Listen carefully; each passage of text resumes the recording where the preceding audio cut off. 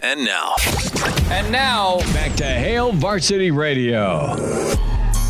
Great to have you back. It's Hail Varsity Radio on a Wednesday, powered by Hurrdat Sports. Chris Schmidt, Elijah Herbal. We welcome in with Hail Varsity, Mike Babcock. Be sure to subscribe to Babbers and do so. Get his newsletters that come out twice a week. A historical look and, of course, a thought on the upcoming matchup. Can send an email to Mike B at hurrdatsports.com to get locked in with what Babbers has to say. Mike Babcock at MD Babs on Twitter is where you can follow him as well. Babbers, a trip to Champaign, and we'll see what happens Friday. How are we doing? Yeah, if the stadium doesn't burn down first.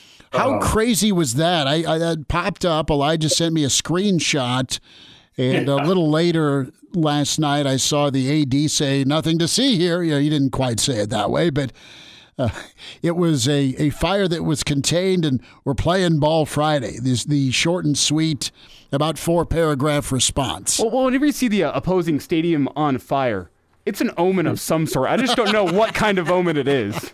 It was described as a dumpster fire. So if the Huskers lose on Friday night, that's a dumpster fire, the way I would describe it. Yeah, they can't do that. Vegas has them underdog. That's dropped a little bit from 4 to 3.5 now. So pretty much a pick 'em or a coin flip. You get 3 for being at home. And Illinois is one of those teams that you come into the league, if you're Nebraska, you're supposed to beat, and it's not been that way. It's been, quite frankly, very difficult the last 4 matchups. Yeah, that's the thing. And, you know, Matt Rule has respect for Brett Bielema. I said going into the season that Nebraska needed to beat Minnesota in order to have a realistic chance of being bowl eligible. Now I've had to rethink that. Didn't beat Colorado. I've had to rethink that. Now I'm thinking Illinois is a must-win if you're going to get to 6-6. I really believe that, because not only is it in terms of numbers getting you up to 3 going into the final 6 games, but also the mindset, the mentality, believing that you can get something done. You don't want to go into an off week, I think, trying to deal with the mental aspect of a loss, particularly to a team where even if you're an underdog at 3 points or 4, realistically you should be able to win that game. And that's one of the things that Coach Rule said after the Michigan game was, we're going to find out what Nebraska is on Friday night, he said. I really think this is the critical game, and I know I'm being a little bit redundant from the going into the season, but this is a critical game for Nebraska, I believe, and I think Nebraska is capable of winning this game. And if you win this game, I think you have a chance to get to 6 wins. Mike Babcock's with us here at Hail Varsity Radio. And Mike, whenever you talk about that 6-win mark, it's something we discussed yesterday on the show. And now that you've seen the month of September, do you still consider anything less than 6-6 to be a failure for Matt Rule in year 1? And I'm not saying that the rebuild as a whole is not going well, but I do believe it puts you behind the 8 ball in terms of your rebuild. We talked about it all offseason long, that 6 is the number that'll leave Husker fans happy. I think it'll leave the coaching staff happy. Is anything less than 6 a failure in your mind? Well, not necessarily. I mean, for me, 6-6, it's perception. It's not. I'm not the coach. I don't have those guys in the room. I don't know what kind of talent I have. How quickly I'm being able to develop these guys and so forth. And you look at the two, you look at Temple and you look at Baylor, and, it took to the 3rd season for him to really, for those teams to break out.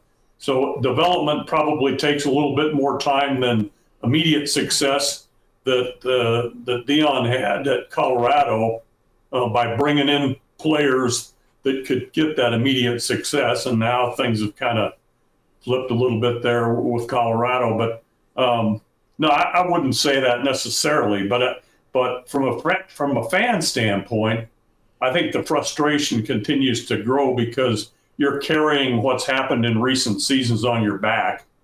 And if you don't get to 6-6, you've got that weight that you're carrying.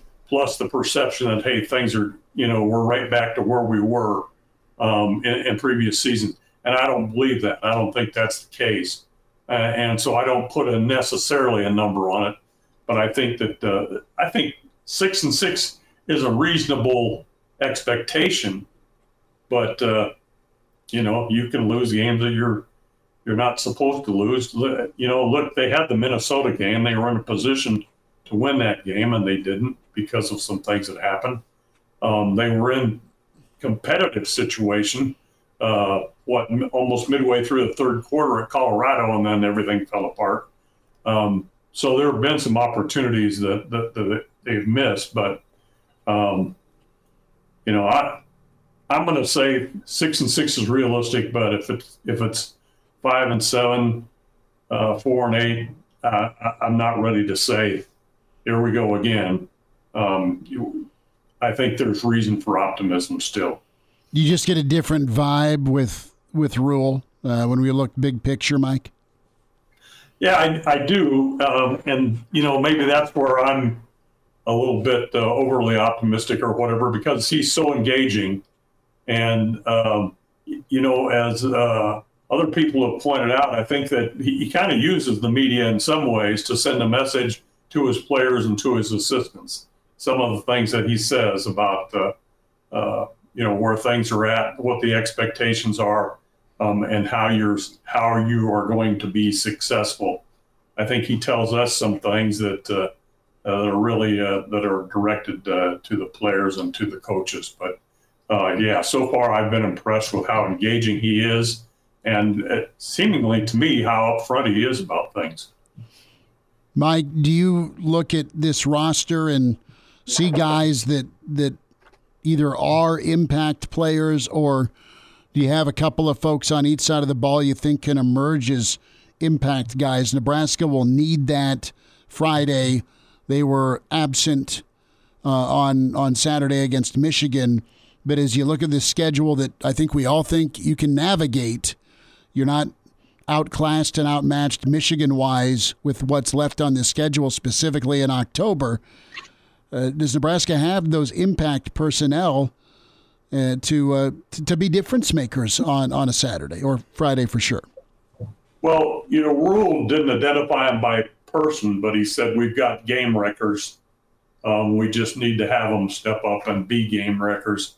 I think a guy like Ty Robinson, Nash Hutmacher, those guys are game wreckers. Luke Reimer, unfortunately, they don't have him.